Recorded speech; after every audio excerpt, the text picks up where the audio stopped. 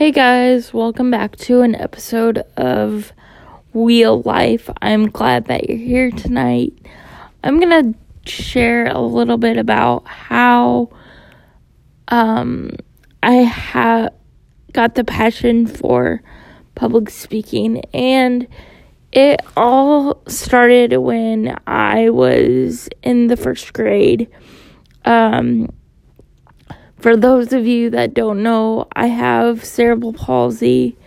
I was born 29 weeks premature, and I basically had a stroke when I was born, so I'm not able to walk, so I use a wheelchair.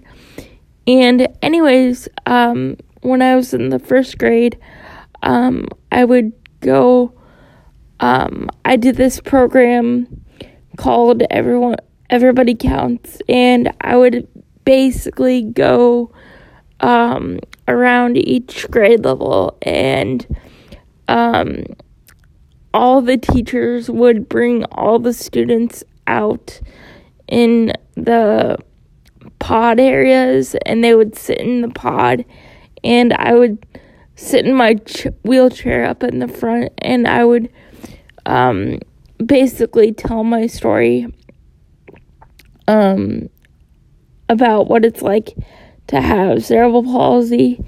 And I just told the kids I had a stroke when I was born, or a bleed, and I can't walk because of my stroke, but that my disability doesn't define me from the person that I am today. And I would tell them how I would show them how I drove my chair.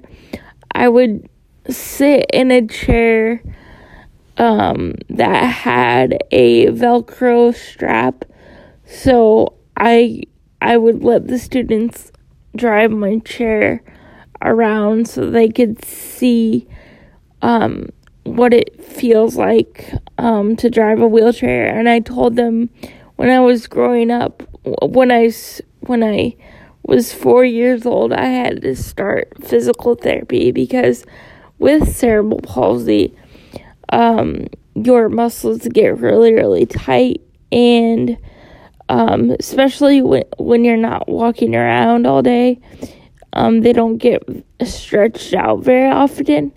So I told the kids that I started going to therapy when I was 4, and then I stopped when I was 18, and then I started doing therapy at home by myself once I got older, just to keep my muscles in shape. But I told the kids I had a lot of surgeries when I was growing up, but I always reminded them, just because I have a disability, I was treated like anybody else, and I would have the same responsibilities that any other student would have. I was in charge of making sure I had all my homework assignments written down. I was responsible for any tests or quizzes or research paper or whatever have you. I was in elementary school. I was in regular classes, and then when I was in junior high, I was in special education, or special ed classes. But I want to add something. When I was in elementary school, I had something called an IEP, and that basically gave me extended time on research papers, test quizzes, assignments, and that gave my teachers the ability to make any. I would take the same test as the students, but they would make certain modifications on the tests or quizzes or different assignments, but I would have the same assignments as all the other students. And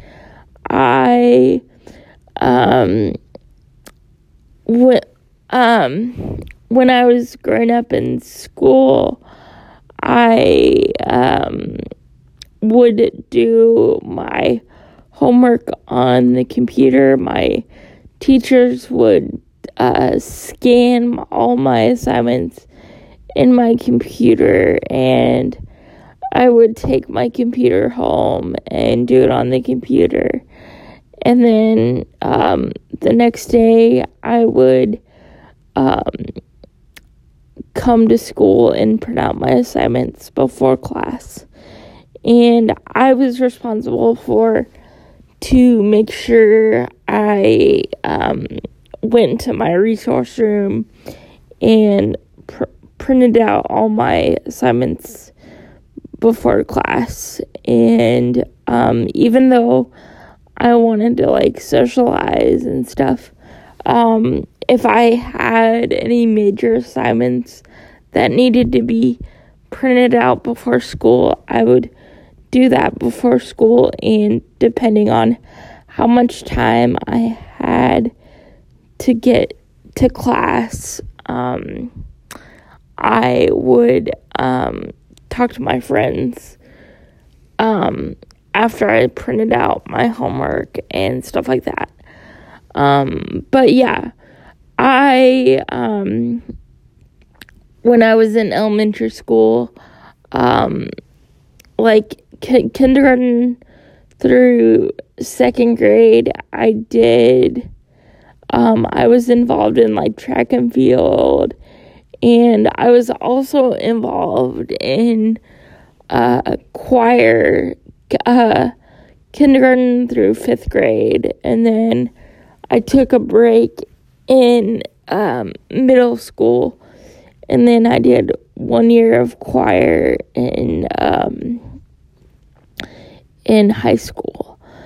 And when I got to high school, I was involved in dance marathon. Those of you that aren't familiar with dance marathon, it's a huge fundraiser that we raise money for Riley Hospital, and we dance for 6 hours in the gym, and all the Riley kids come to Carmel High School and share their story about their journey at Riley Hospital. So I was involved in that in high school too. And I always went to the football games and whatnot. But yeah, that's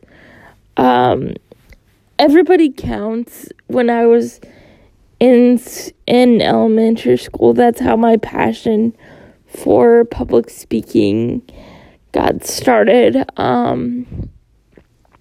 So that's basically my story in a nutshell.